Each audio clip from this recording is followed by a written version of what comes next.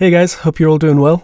I'm literally sitting in my cupboard as I record this in a bid to kind of reduce the noise and echo and bounce off the walls in my room. I've got like a duvet draped over the two doors. It's kind of like a little fortress. It's pretty cool, but it's not massively comfortable, so I hope it makes a difference. Oh, and another quick note, I am recording this in my flat, and I've got two very noisy flatmates, so if you hear any funky noises going on in the background, blame it on them. Cheers.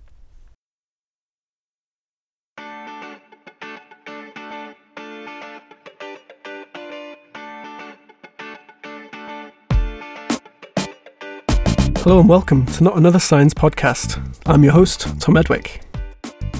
In each episode we explore fascinating themes and ideas, talk to awesome researchers about their work, and find out about the science being done by our very own staff and students here at the University of Edinburgh.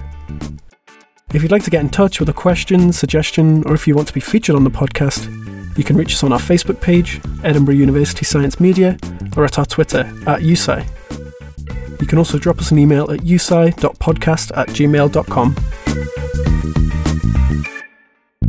Today we bring you the third part of our 4-part mini-series on coronavirus, in which we're exploring what it's like to do science during a pandemic, and diving into the incredible response from scientists and students from the University of Edinburgh. We're speaking to Jamie Davies, who is a professor of experimental anatomy. His lab researches how complex organs form from simple beginnings, with the hope that one day we'll be able to construct organs ready-made for transplant. Professor Davies, with the help of his team, also runs 2 large databases, one of which has been really useful in fighting COVID-19. Back in April, we had a great chat over Zoom about the work that he does, about the databases he runs, and about how science might change as a result of the pandemic. Today we're focusing on coronavirus, but we'll be publishing the rest of our conversation in a later episode, so keep your ears peeled. That's not even a saying, is it? Sounds a bit gross to be honest, and I wish I'd never said it. Anyway, before we dive in, if you missed the last episode, you should go and check it out. We spoke to Jess Cox from Augment Bionics, who told us about their 3D printing operation, mass-producing personal protective equipment for the NHS. It's a super interesting episode, and the work they're doing is so cool. And if that's not enough to pique your interest, we've got high school drama, red wine controversies, and sci-fi film pitches to Ridley Scott, so you'd be daft to miss it. To find all other episodes and show notes, head to our website at usci.org or subscribe on your platform of choice.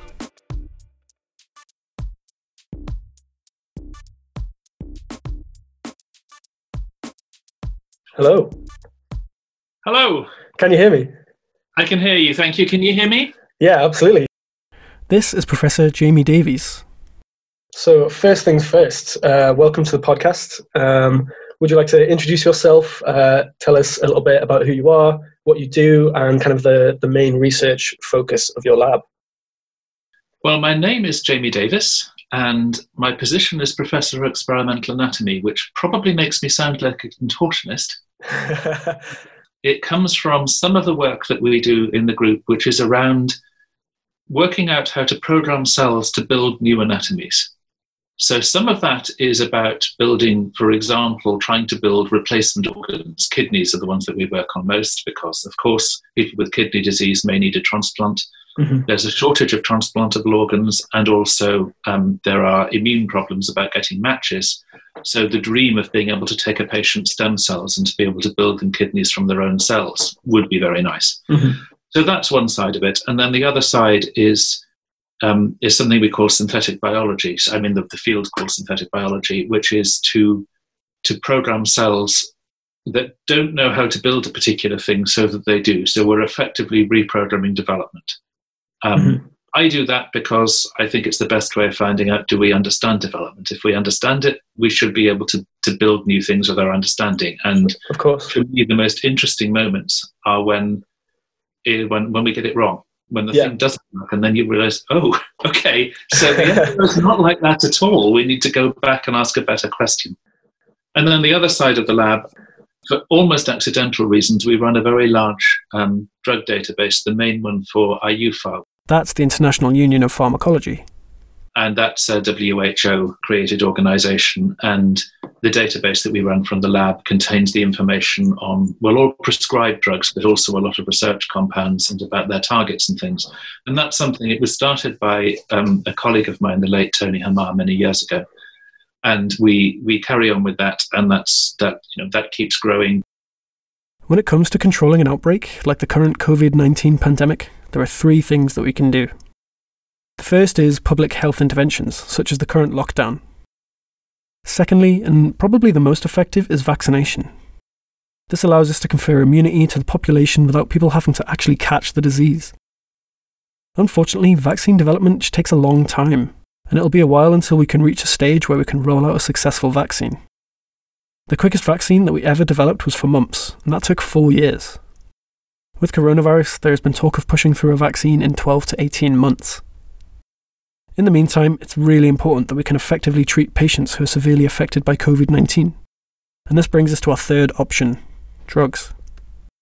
If we can find drugs and therapies that help treat coronavirus, then we can reduce the number of people severely affected by the disease.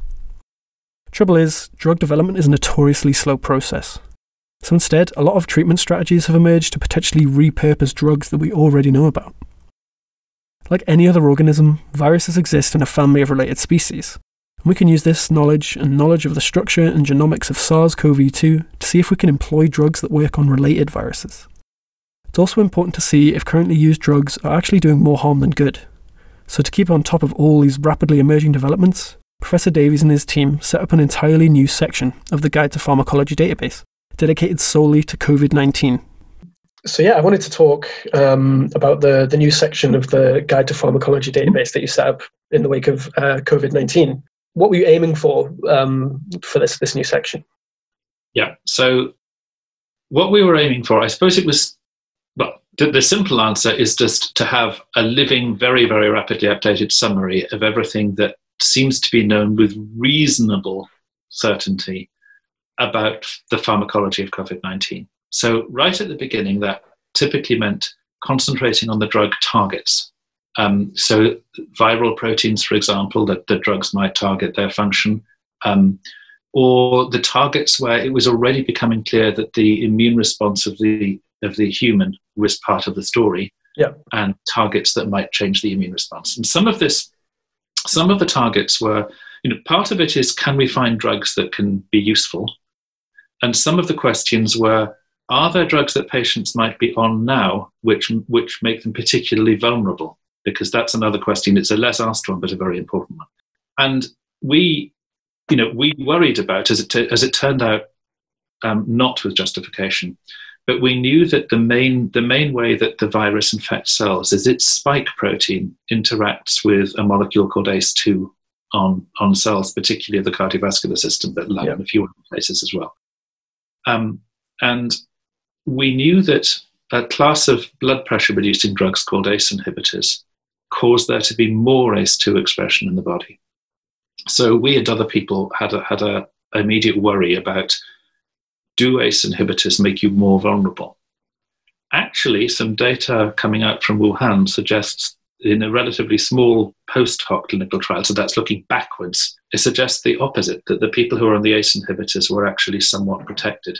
Mm-hmm. Now, obviously, that's people are not put on ACE inhibitors willy-nilly. Those are people who have cardiac conditions, so it's not a full randomized controlled trial, but at least it's enough to say, no, they were not at enhanced risk. So there were a few worries like that right at the beginning. And then the rest of it was, finding drugs that might interact with this virus. So there are other antiviral drugs that affect viral proteases, for example, which is part of the viral life cycle. There's a drug which has been in the news a lot, chloroquine, which affects when the drugs enter cells, they go into a pathway of closed sort of bags of membrane in the cell's vesicles. And in that pathway, they uncoat and become activated. And chloroquine messes up the way that pathway works. It's a dangerous drug. It has very bad cardiovascular effects. And we were following that intensely because particularly a few people have tried it in humans. There's one person in France who has become an evangelist for it, although I'm trying to work out how to put this tactfully. The data are by no means fully persuasive. So there were things like that. And essentially, just being given the task by EUFRA and WHO of trying to find a reasonable prioritized list of which drugs which already exist so they can already be used in humans ought to be tried. In the short term, repurposing existing drugs could be incredibly useful. But Professor Davies stressed the need for continued development of new drugs as well. The other side of it is for the development of new drugs. So things that are not already licensed for humans. He recently co-authored a paper charting a roadmap for future research and development of COVID-19 drugs and therapies. The purpose of the paper is to inform clinical drug trials by presenting what we know so far in an effort to guide which approaches to treatment might work best. In a blog discussing the paper, Professor Davies stressed that although there has been a lot of talk of vaccines in the press, there are really important reasons to continue pharmacological research. The first is simply that there is no vaccine yet, but there are some drugs now. The second is that getting a vaccine isn't necessarily a certainty. Of course, we all hope there will be a vaccine to this. We know that's going to be about a year away. We all hope there would be a vaccine to HIV. There never has been. It's not a given. At the moment, politicians are speaking as if it's certain there will be a vaccine. Of course, we very much hope there will be, but it's dangerous to think it's a given.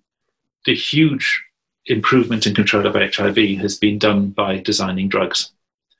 If we have to do that, and the sad thing about HIV is that it's not really eliminated in most cases, so people have to take them for a long time. If we can design drugs to control how badly the SARS-CoV-2 virus, the thing that causes COVID-19, affects people, the drugs wouldn't have to be tolerated for life probably because the infection will go away again. That could be the quickest thing to do. But also, if the vaccine doesn't come along, that actually might be all we have. And there is that risk. It's a risk not being talked about very much. So keeping the pharmacological effort going and moving to new drugs. At the moment, test compounds that are already sort of in databases with a lot of data but are not yet fully registered drugs are the way to go. But then there's also another tranche of, can we develop entirely new compounds which would be even better? Another important reason to continue pharmacological research into COVID-19 is that vaccines are only useful against one specific virus, whereas drugs can be useful against whole families of viruses.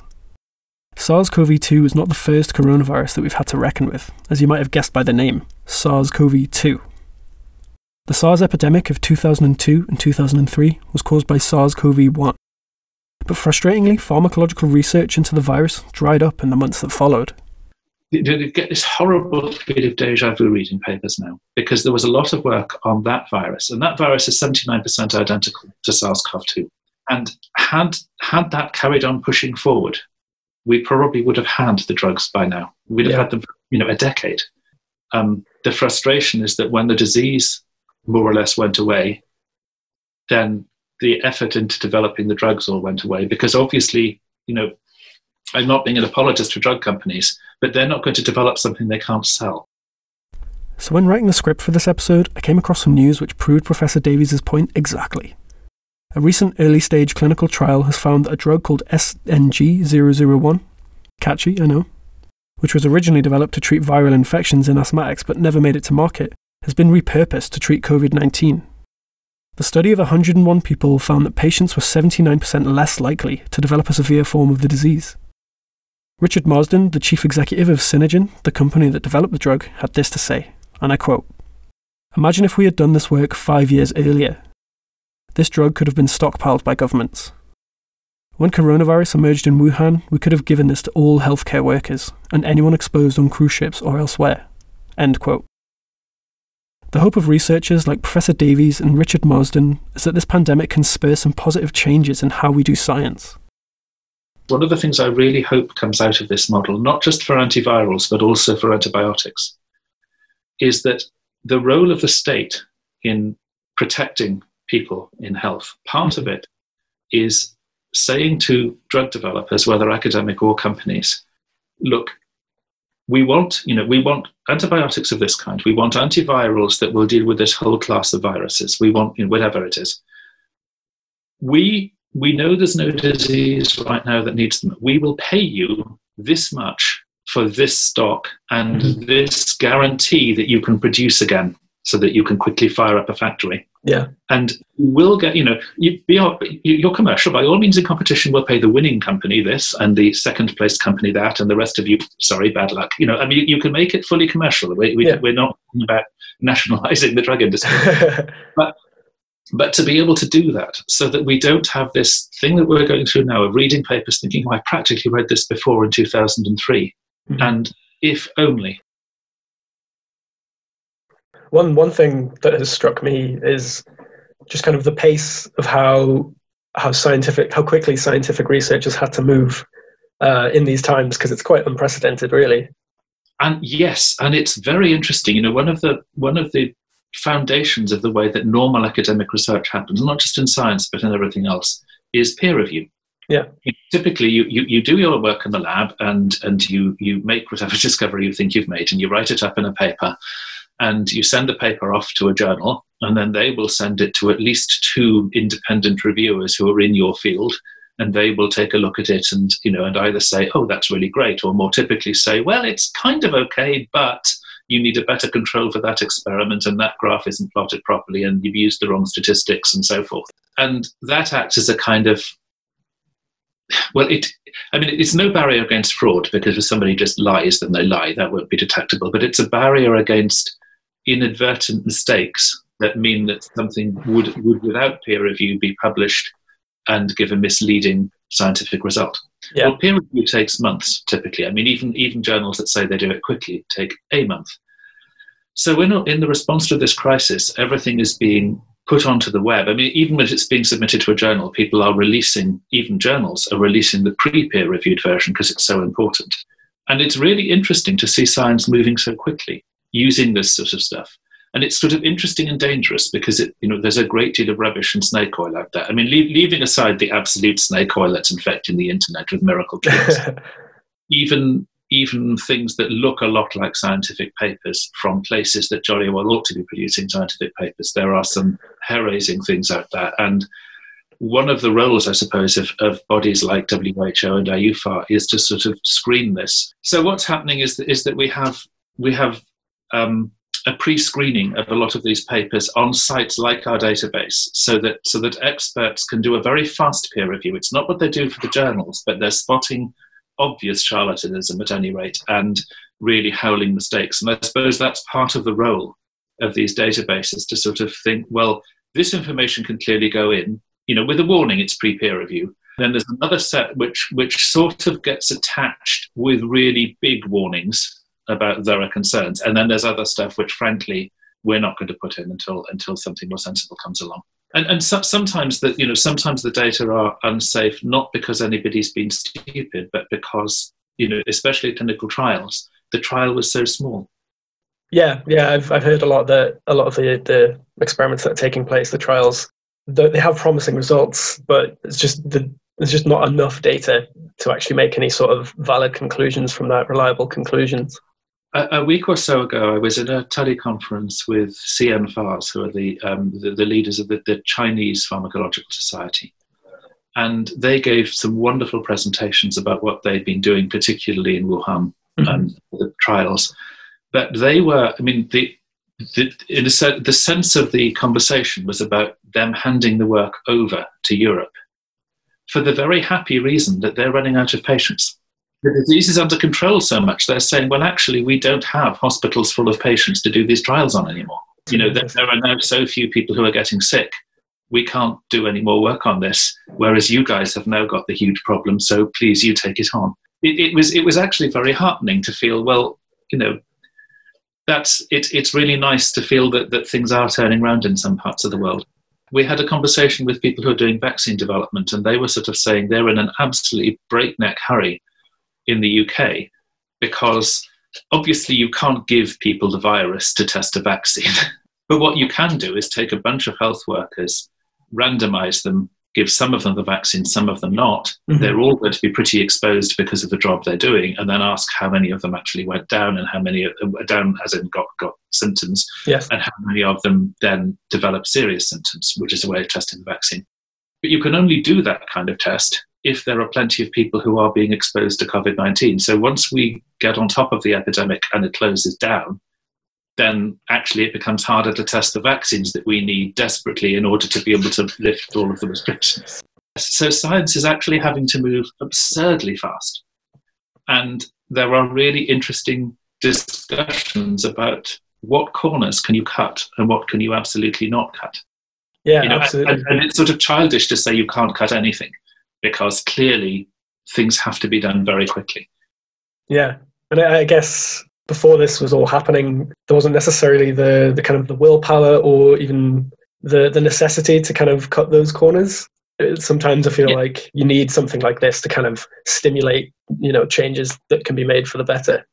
Yeah, I mean, some of them are not really for the better. I think there's a lot wrong with peer review at the moment, but it's still better than the alternative of not having it. And anybody who just does a random web search will be rapidly convinced about how bad things can be if there are no barriers. But I suppose it's just a case of accepting. It's a little bit like emergency medicine in a field hospital. You don't have what you have in Edinburgh Royal Infirmary, but you get by with what you have because there's an emergency. And that's the spirit of it, and part of all scientists, all the time, we deal with uncertainty. But I think it just accentuates the fact that people are having to make rapid decisions on uncertain, noisy data. I think there's been so much with this pandemic that we've realized we don't have to do it the way that it's always been done. That, people teaching from home, stuff like that, and a lot of jobs that have been able to be moved onto like digital platforms and stuff like that. So I think it's interesting. Do you hope that science do you think it will change as a response to this pandemic? Well, one thing I'm really hoping for is that there's an awful lot less jetting around the world. People are getting used to holding not just little, conferences with 6 or 7 people, but are holding real conferences electronically. And, far too much of scientific life. I mean, I don't provide long distance travel, but that's just me being grumpy and belligerent. but far too much scientific life is spent waiting around at airports. And it's, for climate reasons, for time reasons, for efficiency reasons, it's silly. Of course, sometimes there's a need for a face-to-face meeting, but with there being fewer of them, they'll probably be higher quality. There is a bit of a conference circuit that develops where everybody speaks the same talks at each other in LA and in Washington, and Moscow and in Rome. And you just kind of think, look, you all know by heart what you're all saying to each other now. It may be a different set of grad students being bored. Yeah, so I hope that will change. I think the ability of academia and industry to work together in a hurry, that's been amazing. And one of the things that I've been really impressed with is that in this emergency, people from different companies are not caring about what company they're from. Everybody is just, there's a fire burning and people are picking up hoses, and they're really not caring about whose name's on the hose. They're just getting on with it. That, obviously, that won't carry on completely, but I hope people will remember that way of working. And another thing, I suppose, we have a short window for this probably. Right now, it feels as if the public over quite a lot of the developed world have decided that people who know something aren't such a bad idea. Now, that could reverse very quickly. It may be that it doesn't take long at all before a great storm of fake news says that we never needed to shut down, we never needed to do that, we never needed to do that, and all of these experts are to blame, and we should never listen to them again. So we probably have a shortish window to try to build on trust. And and I think the more transparency and the more engagement we can do, the better. And people like Neil Ferguson, I think, have been amazing at reaching out and being really, really clear and engaging with people about uncertainty. Professor Neil Ferguson led the study from Imperial College London, which modelled transmission of SARS-CoV-2 and predicted the number of people that could die under different government strategies. This study is ultimately what led the UK government to move away from its herd immunity strategy, which involved allowing some spread of the virus in a bid to promote natural immunity in the population. However, Professor Ferguson's study demonstrated that this option could lead to 250,000 people dying, and forced the government to set stricter lockdown rules. Unfortunately, there has been some controversy surrounding Professor Ferguson when it was discovered that he himself had broken lockdown rules, arguably undermining the very advice that he had helped the government create. But the point still stands. Good things happen when we listen to scientists. Yeah, that surprised me. They did the research, the paper came out, and then it had such a direct and tangible impact on the strategy that the government chose to use. And it'd be so refreshing just to see that in the future, I think. Yes, and this constant engagement about the uncertainties. I think that's what's been so impressive, that from the scientists to the politicians tend to just say, we're taking scientific advice, this is the best thing to do. Whereas the scientists are tending to say, well, everything's pretty uncertain. This is what our modeling's saying. This is the best thing to do because it's the best we've got. But but we don't know. No, we just think because, and I liked that mature approach. As we neared the end of our conversation, Professor Davies wanted to remind people that behind all the numbers and statistics are real human beings who've had to deal with this disease, and many who have lost friends and relatives to COVID-19. The truth that has been highlighted by this pandemic is that when we ignore scientists, lives are lost. We need to trust the scientists and the experts and provide the necessary funding and opportunities so that the next time something like this comes around, we're ready. We see that the death statistics, some of us, I mean, there are people I know who had this disease. There are people I know whose relatives have died with this disease, which suddenly turns the curves not into curves, but into something with real people. And that's when you particularly feel the kind of tragedy of not using the science and not pushing on. And I hope one of the things that changes with the world when we come out of this is that we will prepare, like preparing for effects of climate change as well as mitigating them, like preparing for the effects of fire, of bushland fires as well as mitigating, that we will prepare for epidemics as well as mitigating ones that we have. We'll try to have things in place.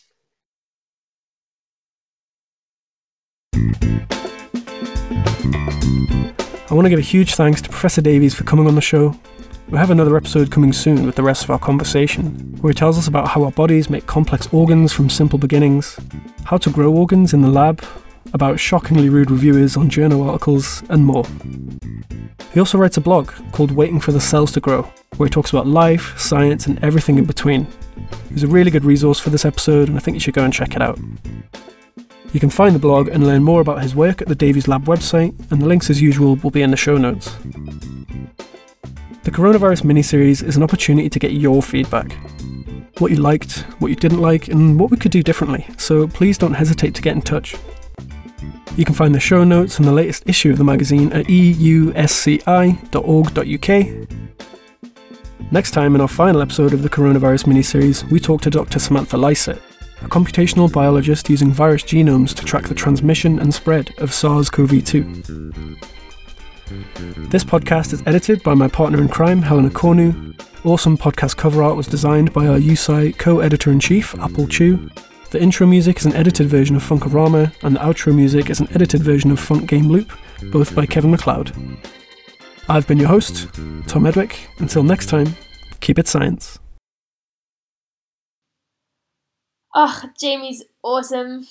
Oh yeah, you've met him, haven't you? Yeah, he and his partner Katie, they teach swing dance at the Edinburgh University Swing Dance Society, and I've been a member for a few years now. They are some of the loveliest people you'll ever meet. I love that they call themselves the Swing Doctors, that's their teaching name, because they both have PhDs. And if that's not enough to sway you, so I recently found out that Jamie owns a ship which is older than the Royal Yacht Britannia, and it's only registered as a ship accidentally because she's actually a 72-year-old canal boat called, I kid you not, the Saucy Mrs. Flobster. Forget boating with Boatface. We should definitely start a petition to rename the Sir David Attenborough. What a legend. Right?